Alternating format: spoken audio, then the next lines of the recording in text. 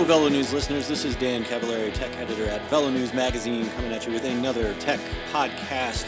It has been a while. I apologize for the radio silence over I don't know, 6 months or so.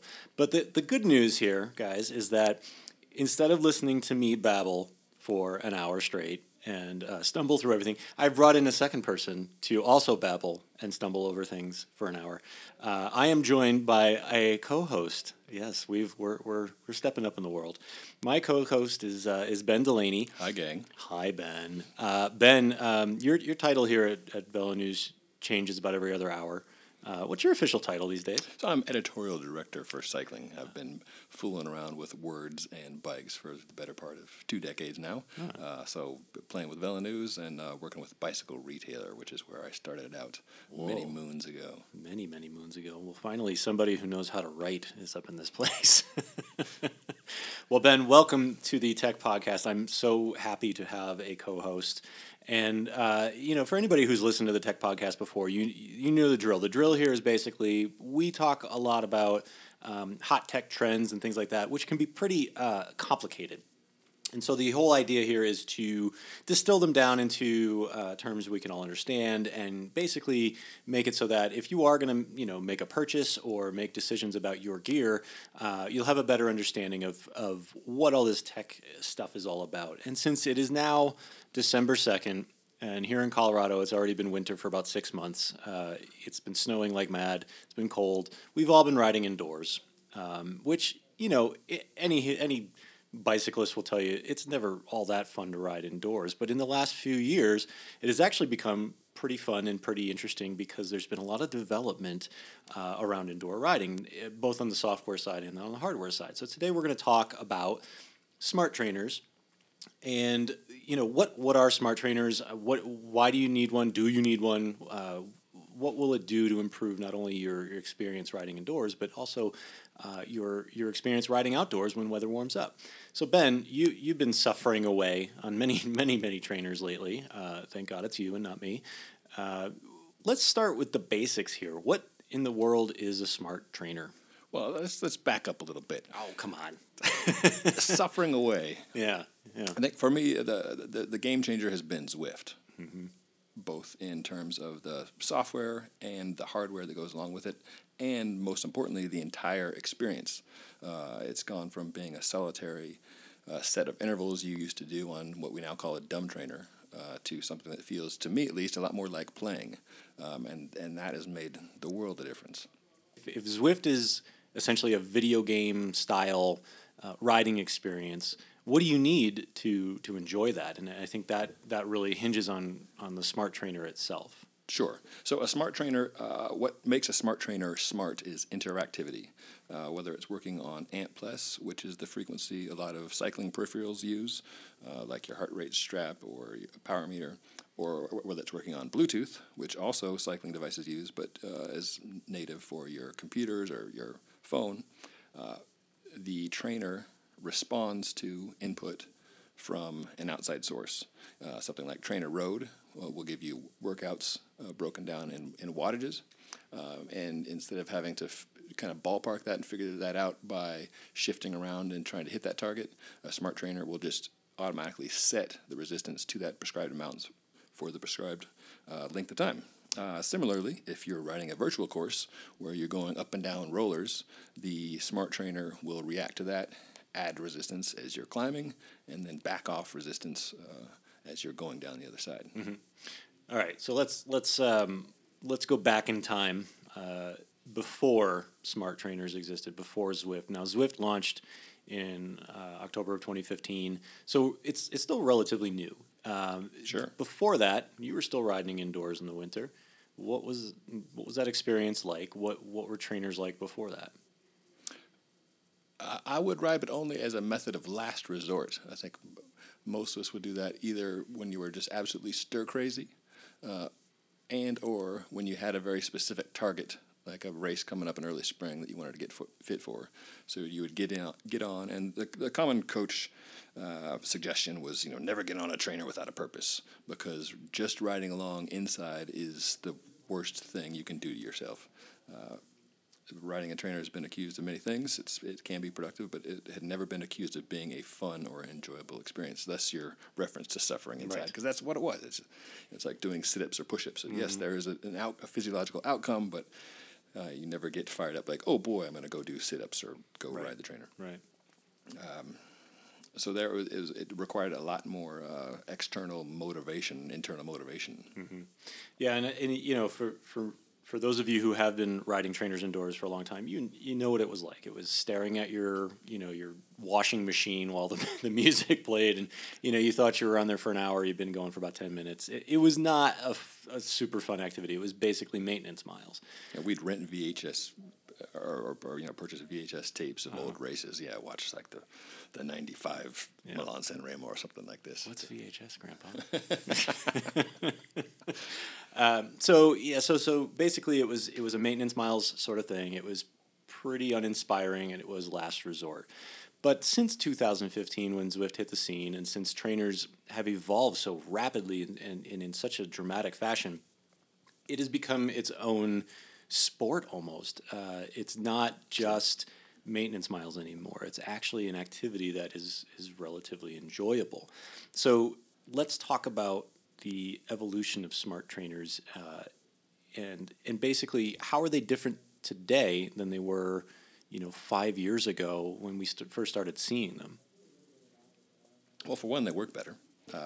Like any new technology, we saw some of the first ones off the blocks had a bit of stumble, and we're still seeing that a bit. But let's break. There's two types of smart trainers. There's what we call direct drive, where you remove your rear wheel and you mount the bike on the trainer. There's cassette on the trainer. That's the most stable experience. You don't have to spend 10 minutes warming up your tire so you can get a good power analysis. It's also the more expensive option. And then you've got the wheel-on model, which looks much more like what we think of as the traditional trainer, where you clamp the bike in at the axle, the tire rubs on a roller, and that gives the resistance, and that's the interaction. Those work fine, and can be, once the tire's warmed up and you do a spin-down calibration, they can be accurate enough to train with. Most people's preference is for the direct drive because it's simpler, just less fussing around. Mm-hmm. Neat things that we've seen, to your point about what's changed. Tacx is probably leading the charge with cool new technology. Their Neo 2T has a host of fun features. For instance, there is a surface replication feature. So Zwift has a number of courses. Some go over gravel or cobbles or wooden bridges, and when riding in the game, you get the auditory feedback of that. With Tacx's higher-end units, the motor has little micro stutters that in some ways replicate the sensation of hitting a bunch of small bumps in rapid succession, and it works pretty well. Mm-hmm. Does that fundamentally change how you train? No, but if the idea is to be engaged and have fun, things like that do add to the fun factor. Yeah. I just have my daughter stand in front of me and throw little bits of sand at me, and that replicates a gravel ride. Yeah, it's the analog version. So besides the ride feel, besides connecting to the virtual environment of Zwift, you talked a little bit about little upgrades like the Tacx feature of being able to feel the road, the virtual road. What other features really make a smart trainer worth the investment? I mean, when you pair your trainer, for example, to Zwift, there's a pairing screen, and you see all sorts of different things you can pair, your heart rate monitor, your trainer itself. And then when you start, you see actual data. Is that an advantage that smart trainers have over quote-unquote dumb trainers? Is that something that you've used in your training? Sure, yeah. There's a few things there. So let's just talk about the elements needed for the Zwift interaction, or the digital training interaction, whether you're using full gas, which has live video, or not live video, but actual video, or trainer road, which is just like a old school boxing gym where it's just intervals. Right. What you need to have is a source of power measurement that can be done by a power meter you already have on your bike, or that can be done with a smart trainer, which measures the power, or that can be done with what I'd call like an educated guesstimate. So if you have an old school trainer and a speed cadence sensor, once you get the thing warmed up, you can do a spin down calibration that will, the end result of which is an approximation of your power output at a given speed. So you don't need to have all the bells and whistles, but the smart trainer, having a built-in power meter, to simplify the process and makes it a lot more accurate. For people who are already dorking out with power and looking at their Training Peaks accounts regularly and very worried about a 1% variance in whether their stage's power meter matches up with the trainer, you can use the power meter you already have as your power source, so you're always getting the same data whether you're inside or outside, and then use the smart trainer to just drive the resistance. Right. So there's a lot of different ways you can play with it. At my house, I've got two setups now for Zwift.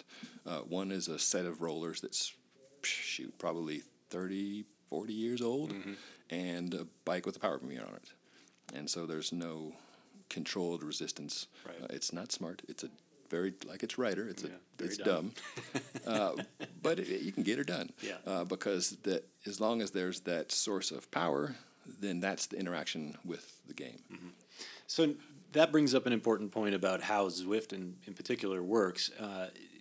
This was sort of a stat that the real nerds of us among us would know about back in the day, but really didn't hit the mainstream until Zwift kind of came along and started using this as its primary measurement, and that's watts per kilo.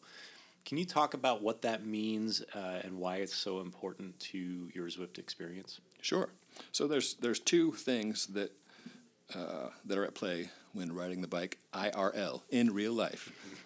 Watts per kilo and watts per CDA. So there's the power you're putting out, and combating that are gravity and aerodynamic resistance. Also, you can get into the minutia of rolling resistance in your drivetrain, and et cetera.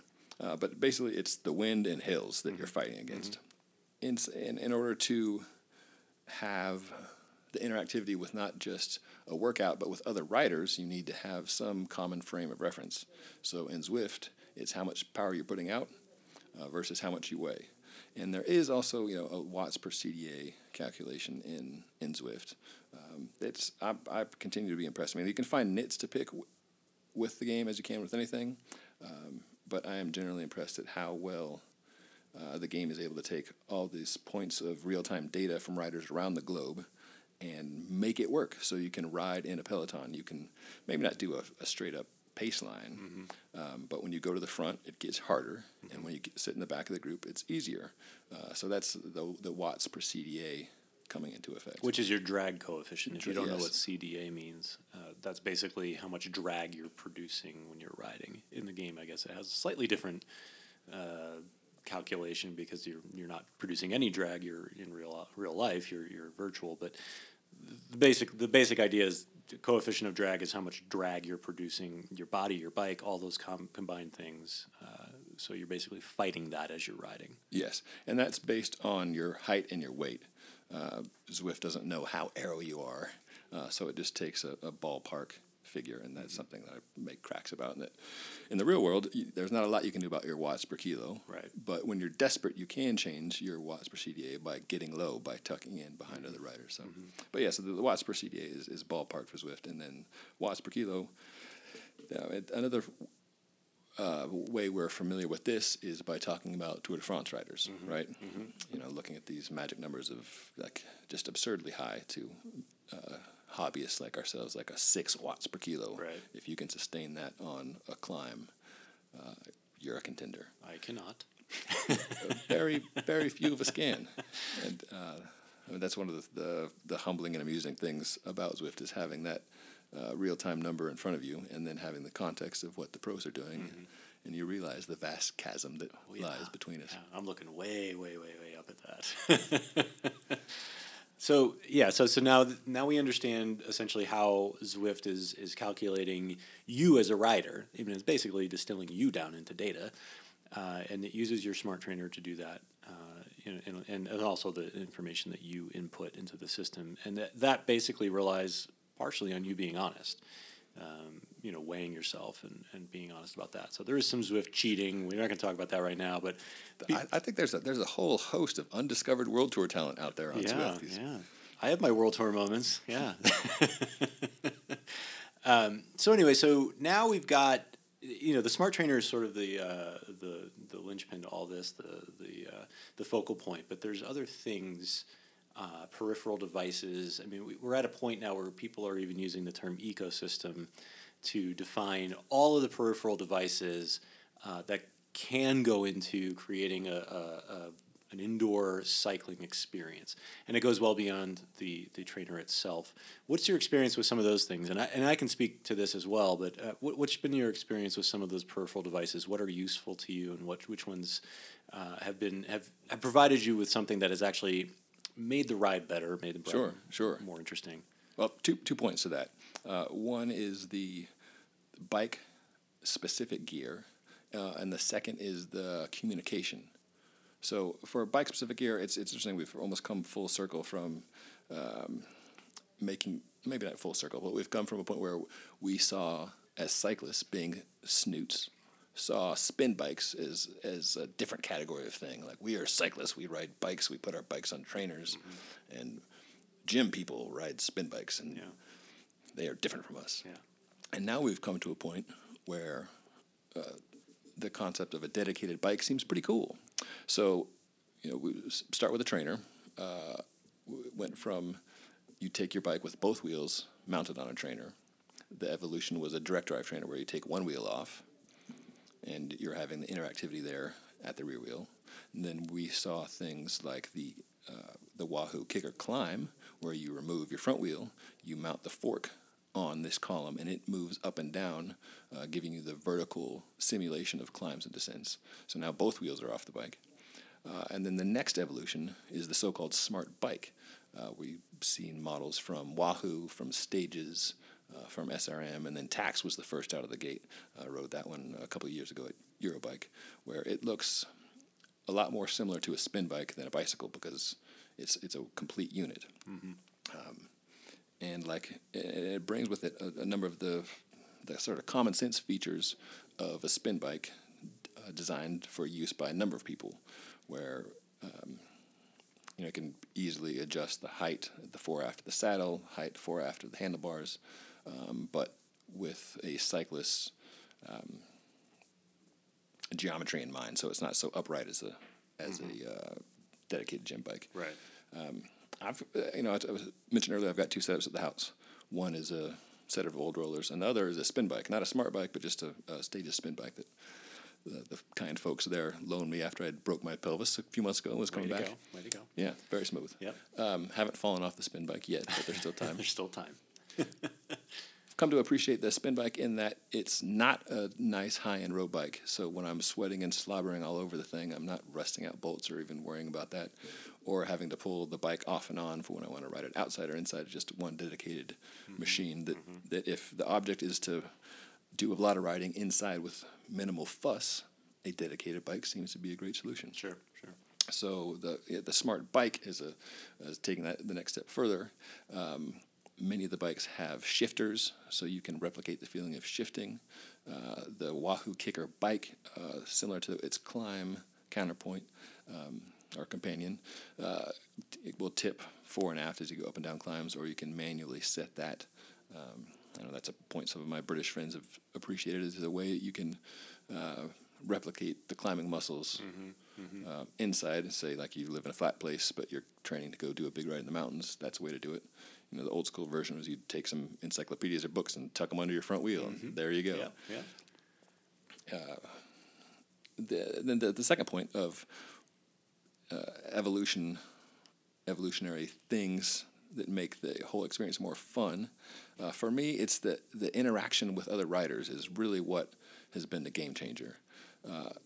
So as compared to doing an effort staring at a white wall, Graham Obery style, I can only do that about once a year for about 5 minutes, Right. and then I question my life choices. Riding outside, I mean, one of the things I love about group rides is you end up, I mean, one, it feels like a game. You're playing a sport. You're not just exercising. The exercise is a benefit you get because of that. A very similar thing is happening with Zwift, is you can jump on at 7 p.m. on a Thursday, and there's a whole host of like-minded nerds in there for the same reasons, and you're chasing them, they're chasing you, and the game makes that a reality. That wasn't a reality Right. 5 years ago. Yeah. You can actually ride with your friends without having to lug all your crap over to your buddy's house, which is kind of neat. Yeah. Yeah. Yeah, so just simple things like, or maybe simple for the user. I'm sure not simple to coordinate on the tech side. Right. But Zwift has things like meetups now, so you can set a time to ride with your buddies and be put at the same virtual spot in the Zwift world, and you can ride together. Yeah. In addition to they've got a whole roving calendar of races and group rides and group workouts where you can meet up. Then being able to chat with people is something that I've found fun. Just random shooting the breeze conversations you'd have on the bike, but they're with people in South Korea or Australia or Belgium. And so how do you do that? So Sure. That's always, and this really is a testament to how thick I can be. The first whole season that I used Zwift, I had no idea how to send messages to people. They would be messaging me. I'm like, I don't know how to respond. Yeah, and you're just yelling at the screen. Yeah, maybe if I yell louder at the screen. How do you send those messages? Sure, two ways. If you're riding with a laptop, which is what I use, Same. Yeah. press M, and a little keyboard pops up Oh. on screen. I didn't even know that. Type away. There you go. Type away, hit return, that pops up. That works best if you're not on rollers. Okay. Yeah, you don't want to fall off. The second way, and the easiest way, and one that works regardless of your interface, like if you're using Apple TV or something else, is Zwift has a companion app. So there's the main app, which is called Zwift, which is orange. Yep. There's the companion app, which is a baby blue. Yep. And that guy, once you're riding, has a message option there. So you can either thumb away a message or just do the talk to text, which can often have comical results, as we all know. Yes. But that's an easier way to that's how I've do been if you're doing it. swimming and slipping, and Yeah. especially if you're riding on rollers instead of a fixed bike. Right. So those are your two options. There's also, Zwift is interesting because it's this, in some ways, a mix-up of gamer worlds. So you've got hardcore gamer nerds with all their technology, and then you've got bike nerds with their weird ways. And the Venn diagram overlap of the two, you get some serious dorkiness. Isn't that just like the penultimate dorkiness of all humanity right there? It must be. That Venn diagram. And they know things. These Yeah. people know things. Yeah. So using apps like Discord, Yeah. which is a communication app, so you're not having to type away. You can just chat with people. Chat, yeah. That the downside to that is Yeah, right. which could be improved. Yes. So that's what I'm most excited about coming down the pike. Is I don't know what the solution is, but I'm sure folks much smarter than me are already working on amplifying and improving that method of just inter-rider communication that doesn't involve typing on a keyboard while you're sweating or hearing a lot of that. One of the things I want to step back and talk about is the hardware end of that ecosystem, and because I was one of the first when the Wahoo Kicker came out to be like, that is so dumb. And then as soon as that came out, then there was the Wahoo, the Headwind, which is basically a really expensive fan, and I was like, that is even dumber. And now I use them both religiously. It's funny how that works. Yeah, shocking that. So we talk about what is so. For example, like last night, I rode on Zwift for an hour, about 20 miles. And I think the longest I've ever ridden on Zwift at this point was it was 40 miles. It was like two and a half hours, something to that effect. Before that, before Smart Trainers came along, I think the longest trainer ride I ever did was like a half hour. And I think a lot of that does go back to the experience that I particularly have with the hardware setup that I have. And to give you a sense of, so my setup is in my basement, creepy to start with, but it's got the kicker trainer, direct drive, and then on the front I've got the kicker climb, and then in front of that I've got the the headwind, and I've got a small table for my laptop where I can plug everything in, and I can reach my computer very easily. And when the climb came out and the headwind came out, I saw it as another stupid accessory that was overpriced that you don't need to get on your trainer. And that still stands. You could very much go into your basement, set up a trainer, and you're done. But I would never, ever, ever ride 2 hours on a trainer without these things, because in particular the headwind, explain how that works. I think that's the one that really gets me. So, yes, it's a fan. It's a very fancy, expensive fan. However, you can pair it to your heart rate monitor, and so when you're starting out on your trainer and your heart rate's low, it's not blasting you in the face with this huge wind. And then as you start to work harder and your heart rate goes up, it automatically adjusts so that you're getting more wind. I didn't think I needed that. I totally do, because I used to start with just, a sweatshirt on and be freezing because the fan was blowing in my face, but I didn't want to get off to adjust it manually. Right. And then as you go along, you're peeling layers off and throwing them, and, it was just ridiculous. The headwind automatically adjusts, and it's fantastic. And it's one less thing to distract me from what I'm actually doing, which is trying to work out, right, and trying to have fun. I'm not sitting there going, "Oh God, I'm so cold," or "Oh God, I'm so so hot." It's fantastic, and you can also pair it. Fantastic. Okay, you're off the show. I don't need this anymore. You can also pair it in such a way that it responds to your speed. So if you want to get that realistic feel of zipping down at 50 miles an hour down at descent, the fan will blast you in the face with that. And then when you're climbing and you're not going very fast, you can grit it out and sweat off as much water weight as you want. It's quite something. And yes, it's expensive. Yes, it's a fan. Honestly, I don't want to ride the trainer without it anymore. The kicker climb, I enjoy. I think I could do without it, but I think it's cool. And what that does is it raises and lowers the front end of your bike as you're climbing or descending in Zwift, so it reacts to the terrain. It's a neat feature. It kind of makes things more interesting, and it actually is great for your form when you're climbing because it does raise your front end up. So it's a more natural climbing position. You're not putting as much weight on your arms and your neck and your shoulders in a way that's unnatural. I mean, quite frankly, if you're climbing out of the saddle in real life, you're not putting those same strains on your upper body that you would be if you're on a trainer trying to climb, but your bike is still low as if you were on a flat. So it's pretty neat in that regard. Could I do without it? Yeah, I think I could. But now that I have it, I don't know that I could go back.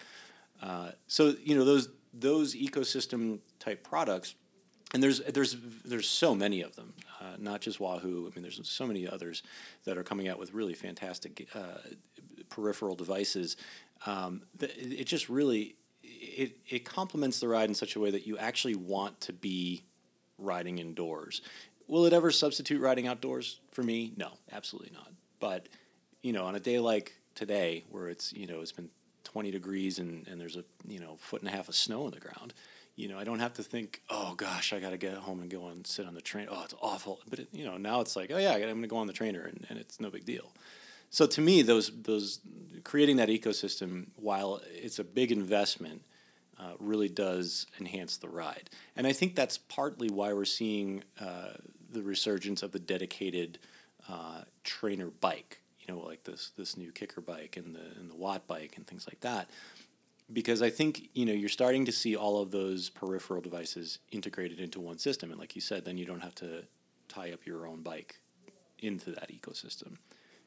If someone was just starting out wanting to get involved, what would you recommend as the ideal starter package? Specifically for a smart trainer, I mean, obviously you need a smart trainer. I would recommend a direct drive. if for no other reason than I've used so many others where you keep your wheel on, and not only does it destroy your tire, but it also doesn't. It's not quite as accurate in terms of the power output. Or the power readings, I should say. So spend a couple extra bucks, get that direct drive. Really, that's all you need to get started. That and a Zwift account. It's as simple as that, really.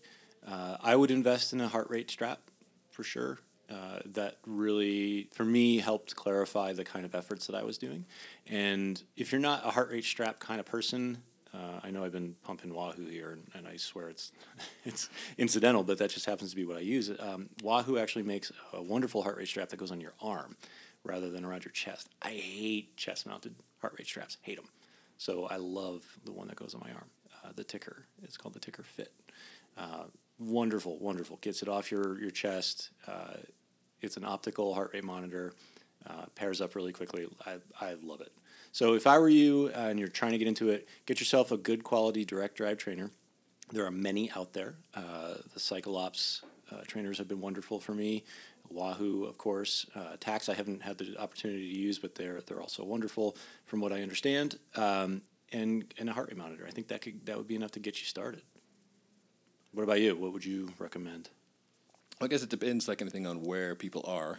If someone already has, one question I often get is, should I get a power meter and a dumb trainer, or borrow a friend's dumb trainer that they no longer use now that they bought a smart trainer, or should I just buy a smart trainer? I could argue either case. One interesting thing that we've heard in talking to folks at shops like Excel Sports here in Boulder is that often people who have bought a smart trainer for one winter will come into the shop in the spring and want a power meter for their bike. So they hadn't been using power before, or they had a power meter but they weren't really paying attention to it. Mm-hmm. But then after a few months on Zwift, where that's the whole game, right? They're like, aha, I now understand what this is for. And and so if you've only got one set fund, in some ways it might be, and you don't have a power meter, I would actually recommend you start there, because then you can have that experience inside and outside. And the interactivity at the hub is cool,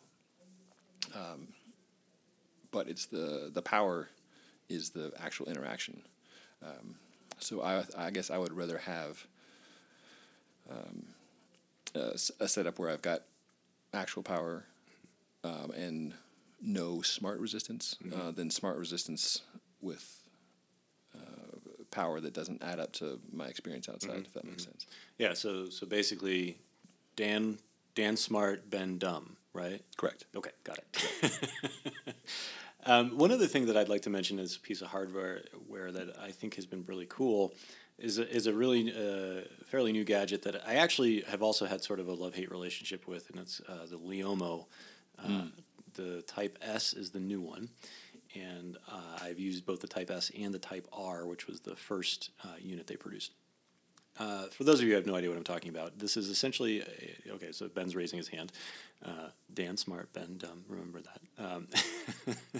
The Leomo, the Type S, is a computer that essentially functions as, your GPS cycling unit, as a la Wahoo Element or Garmin.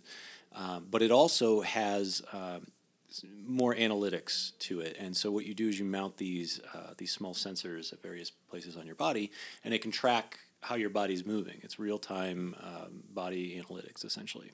So something similar to like a Retool 3D motion capture, where you've got points on your body, and that can be recorded and then later analyzed. And this is sort of a user-friendly on-the-road system. And so Leomo started with the Type R, which was not a very easy unit to use, but it was very useful for tracking body motion. So if you were recovering from an injury, per se, for example, you could see how your right hip isn't where it's supposed to be, or you're not getting as much, you're getting a dead spot on your right, your right pedal stroke.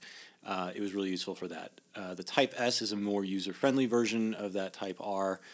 It's a beautiful unit. It looks like a phone essentially, and as a matter of fact, you can use it as a phone. You can swap your card into it and your SIM card, and it's a phone. So really neat. I've been using it on the trainer primarily in the last few weeks, and part of the reason I wanted to do that was because I could feel something wrong with my pedal stroke. My right foot, I had this tendency to sort of shift my foot constantly. It was just never comfortable. And as it turns out, that discomfort correlated into a huge dead spot on my right side. And I didn't discover that until I used this Leomo device. I put the sensors on my feet and on my knees, and I started riding. And I said, "Oh my gosh, I'm pedaling a perfect circle with my left, but my right is just crazy." Interesting. Yeah. So, based on that information, and here's the danger of this particular tool. Based on that information, I was like, "Oh, okay. Well, clearly there's something wrong with my right foot. Let me play with my position and see if I can figure out what it is." So I played with my cleat position, didn't do anything. Rabbit hole. Exactly. But what I did discover, and this was going back to last year when I injured myself and I was going to physical therapy, and the physical therapist told me basically that I had a dysfunctional butt. And I'm not even joking. I have a dysfunctional butt. My right side, the muscles just weren't firing. Thoughts and prayers, Dan. Thank you. Hashtag Dan's butt. So the problem was those muscles weren't firing, so my hips were rotated, and as a result, I was not articulating my leg as much as I should. So it was sort of this aha moment halfway through my first ride with this device, and I said, "Oh, okay, all I need to do is just thrust my right hip forward," and lo and behold, that almost completely eliminated the dead spot, and I was pedaling circles again. And I could see this happening in real time. The Leomo device has this little graphic where you can see it in real time, what your dead spot score is. It was incredible. But the next day, I was in agony because I had all this sciatic pain all of a sudden. So this is a double-edged sword. It's a really neat tool for identifying potential problems with your pedal stroke and your body position, but it can also lead to tinkering where you should not be tinkering, especially without the guidance of a coach. Yes, I'm skeptical about products like this, not because of their functionality, but as you mentioned, it's like, what do you do with that information? The interpretation. And yeah. It seems like, what was key in your situation was not that you recognized or were aware of the fact that there was a problem, or were you alerted to the fact there was a problem. It's okay, what caused that, and what do I do about that? Right.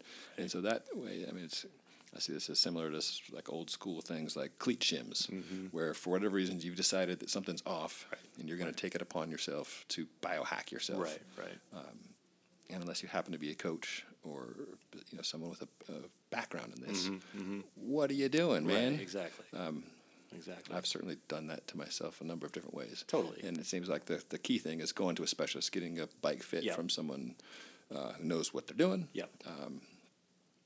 And so, I guess that's where I'm skeptical. Not that there's not valuable information there, right? But what are we as lay people to do with this information? Right. Yeah, and I think my reaction, as somebody who's a DIY kind of guy, I've been a mechanic for a long time. My inclination was to I'll fix this myself. Yep. But my fixing it was akin to oh, there's smoke coming from the hood of my car. I'm going to go smash it with a hammer. That's not super effective. So I ended up hurting myself more. But for me, because I knew there was a path to follow, I had other information. I thought I could reasonably make those adjustments. What I learned the hard way is that yes, I can make those adjustments and eliminate that dead spot score. But what is that doing to my physiology, to my body, my movement, and what muscles are now picking up the slack for the ones that haven't been used in God knows how long? So with a tool like this, which I really enjoy and has actually really improved my pedal stroke and a lot of my power output, I wouldn't make those changes again without first consulting somebody who either is an expert in fit or in biomechanics, or preferably both. So while this is a tool that I think is cool, and I think it's probably got a lot of future applications, I think you should be very cautious with it.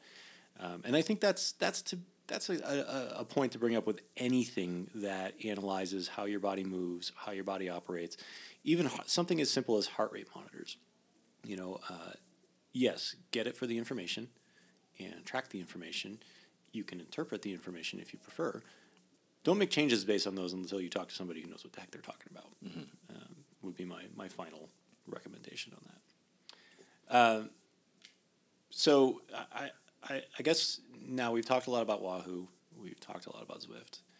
What are some of the other names on your radar that, in terms of hardware, that have been in particular? And we talked about Tacx as well.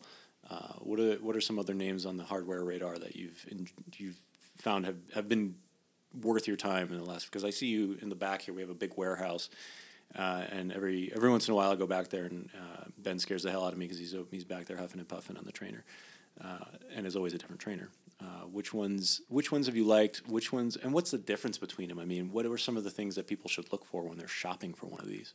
Sure, I think there's three main players now that I have confidence in. There's Wahoo, there's Tacx, which is now owned by Garmin, and because of this, those of us in North America have a lot better access to those products than we did just a couple years ago. And there's Ceres, the American company up in Wisconsin. There's a few other brands making trainers, but those are the three that I feel good recommending, both for the level of functionality of the product and also, and this is key, their level of customer service, because these things can fail just like anything. I remember, Nick Legan, a friend who was a longtime mechanic, talking about, I was pestering him for product advice, like, should I get this or get that or get this or get that? And I wanted something like that is never ever going to fail and will always work perfectly. And he's like, that thing, it doesn't exist. Anything can fail when pushed hard enough. Like, especially when you're trying to make, pushing things to the edge of what's the latest technology, what's the highest performing, the lightest, et cetera, et cetera, et cetera. Right. So Wahoo products have failed. Ceres products have failed. Tacx products have failed. Not across the board, but if you could go on the internet and do some research, you can quickly find some grumpy people. Someone's typing in all caps about one of these trainers. Yeah. Yes, in shouty voice. Yeah. But all three of these companies, I believe, have done a good job in rectifying the situation and swapping out product that poops out for a new model. So, so yeah, just to answer your question, Tacx, Wahoo, Ceres. It's interesting to see, like, there's Be Cool, Spanish-based company, was trying to do for years play both on the hardware side and the software side. And I think it's worth noting that Zwift was not the first to they didn't pioneer this concept. Right. They just did it better and with a lot more resources than anybody else. There's even a software called Tour de Giro that was like one or two engineers in their evening hours were cobbling together this sort of interactive game, and the graphics were like Oregon Trail circa 1842. But yeah, the Zwift didn't invent it; they just improved it. Right. Zwift hitherto has not messed at all with the hardware side of things. That lets them work with all these different companies, but it also lets them focus on what they do best. Right. We just recently saw Be Cool give up the game on the hardware side to focus just on software. And I think that's the right thing to do. I think sometimes you see companies trying to be all things to all people, and it's better if they just focus on certain things. Right. Do you see a viable competitor to Zwift on the horizon? Right now, heck no. They own it. Yeah. It's game over. Right. Another thing they did not invent is interactive intervals. I don't know if TrainerRoad invented that, but they held that title for a few years of expertly crafted workouts that you could either do a la carte or as part of a plan, which any coach will tell you is a lot more effective. TrainerRoad did that very, very well, and Zwift has incorporated that style of workouts into their game. Which makes it a very tough proposition if you're at TrainerRoad trying to compete against Zwift. Right. So Zwift is sort of the king of the hill right now. We know now what hardware you need to get started and what things you can invest in to get the full experience. And now we know what's on the horizon, which appears to be dedicated indoor training bikes.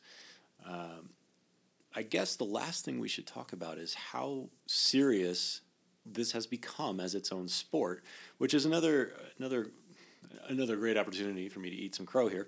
I was one of the ones that was like, "Oh, racing will never work. Nobody will ever watch racing on Zwift. That's so dumb." And here we are, and it's becoming a thing. Let's talk just briefly about where we are in that regard in terms of what is Zwift racing? Why is it a big deal? Why should we be taking note of this? Sure. 2 points. There's the participatory element, which I think is huge, and that's ultimately, I think, what Zwift is after, and that's what I'm most interested in. And then there's the pro element, which would be much more akin to typical pro sports, where we, the people, watch those who are exceptional at it go head to head. On any given day in Zwift, there are multiple races where you can jump in and get in where you fit in on a usually up to 4 different categories based on that watts per kilo. So if you get in the right space, you're not getting blown out, but you're also being thoroughly challenged. And you can do that at any time, and all that costs you is your $15 monthly fee. Even some of the biggest cycling communities in the U.S., like, say Oregon, which has races going most days during the week, you can't compete with that. Right. Sure, it's a different experience, but just the accessibility and the always on is tremendous, and it's bona fide competition. There's a fun Instagram account that I follow. There's all these different meme accounts like Cat3 memes and Feed Zone News memes and the Gruppetto. Thrill House Cycling. Love these very much. Yeah. There's a 40+ memes. Oh, jeez. Fits my my Fatty Masters demographic. Yeah. Had a good dig at this phenomenon, and it was with a what's the horse, the wooden horse that you push up, and it's Trojan horse. Thank you. Yeah. Need some more coffee. You're already slipping, man. The Trojan horse was virtual racing is here to supplement actual racing, but then inside the Trojan horse was like, no, we're here to replace actual racing. Yeah. And I think there's certainly some truth to that. If you're getting your competitive itch scratched in your basement on your own time, then maybe driving 4 hours to pay to race in it, might not hold as much appeal. And I mean, I love actual racing. I'm not trying to say we should go away from that, right? But just looking at the numbers, it's apparent that the Zwift model has appeal. Yeah. Then for the professional racing, I think that is fascinating in that we get to distill the competition down to the physiological aspects. You could argue that that takes away some of or much of what makes bike racing. Yeah, the nuance and all that. The handling, amongst other things. But the short events, so it's not like you're sitting there watching a 7 hours with race. Right. You're just getting it chopped down to the spiciest bits. Yeah. And I think it's fun seeing some of these events in person because unlike most racing, where many of us are watching it on some scuzzy pirated feed where you can barely see who's in there, much less what's going on, be able to see these athletes' faces with no helmet on, no sunglasses on, just giving her. It's almost a more personal feel. Absolutely.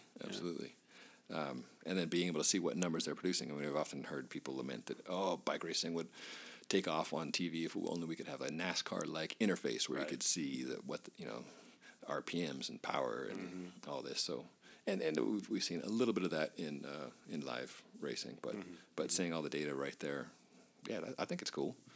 Well, and one of the other things to mention here is that there's actual opportunity to go pro now based on your Zwift performance. There's been competitions for the last couple of years where you adhere to a set of criteria for your Zwift daily activities, and you can actually get to a point through process of elimination, based on race results and things like that.